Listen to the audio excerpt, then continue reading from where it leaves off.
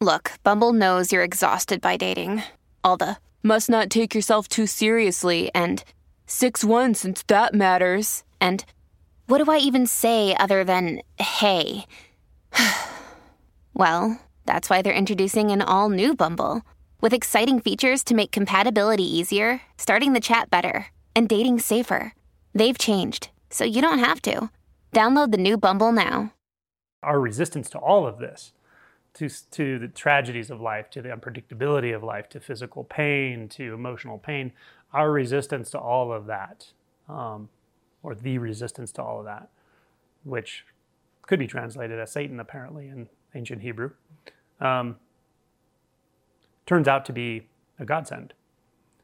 Because the resistance itself, although you'll never actually find it, you'll never find the one that resists.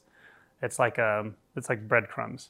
It's like a carrier wave. You can keep looking for it. You can keep tuning in and looking for that resistance body, the pain body. You can always be more and more receptive and alert to where resistance comes from, when it arises, what situation, how it arises, how it feels. And then at some point, often through nothing specific that you did, you also discover what it feels like to relinquish resistance. Because resistance is dualistic always. It requires two poles in consciousness, the sense of the self, the sense of the one who's doing the resistance, which is often or almost never actually seen as such. In one sense, it can never be seen as such. You're looking from it. But that, and then the object of what's being resisted, right? A situation, a feeling, a sensation, everything, right? So resistance ends up being a very good attunement, something to make a study of, to look into. Even if you can't find it, you don't know what it is, it doesn't make sense, but you do feel it. You can always ask, what am I resisting right now? And it can come in a lot of forms. It could come in a thought form. So somewhere in that search for what is causing my suffering, what is resistance, we start to, hopefully on our own, through our own intuition, but it's also partially going to be because someone pointed to it and used a word for it or used a term for it. But you start to develop a sense of something beyond the suffering, beyond your own dimension, actually. And you start to trust it, and you start to, at least instinctually, although it may be vague and it may be unpredictable how and when it occurs, you start to be able to orient towards it.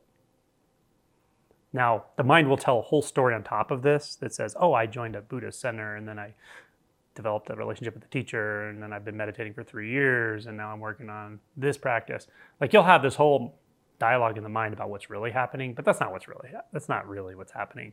What's happening is you've tasted the real, the unconditioned, somehow. This is very paradoxical because it's always there. You've never not tasted it, but you've tasted it as what you think you are, as who you think you are. Now, that's drinking poison, though. It's crazy. The thing that you think you are is going to be completely eviscerated by it.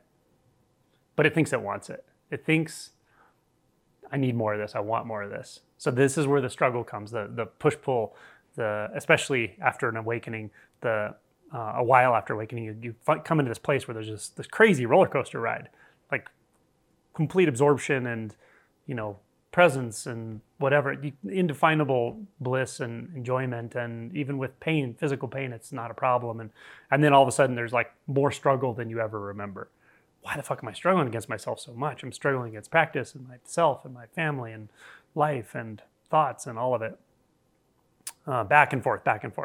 And that's because, the snake swallowed it. It's trying to swallow its tail. The one that you think you are, the person, the individual, the entity you perceive yourself to be, that you can't think your way out of that, by the way. That's a big pitfall. People reading about this stuff and thinking they understand what no self is, and just believing it and thinking that's mental gymnastics. That is not what we're talking about.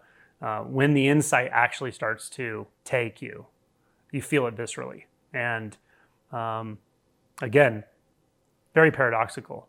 You've always been Buddha nature. You're nothing but Buddha nature, awake nature, pure nature of purity, the unconditioned. That's all this is.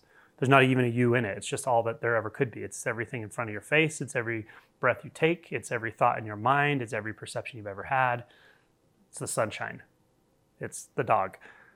Yeah, it's not gone. It's never been gone. You can't recapture it. That's all true. And yet, somehow, through grace, that which you take yourself to be, which perceives it as self as separate from your true nature, as separate from everything, somehow that's actually gotten a taste of what it thinks that is.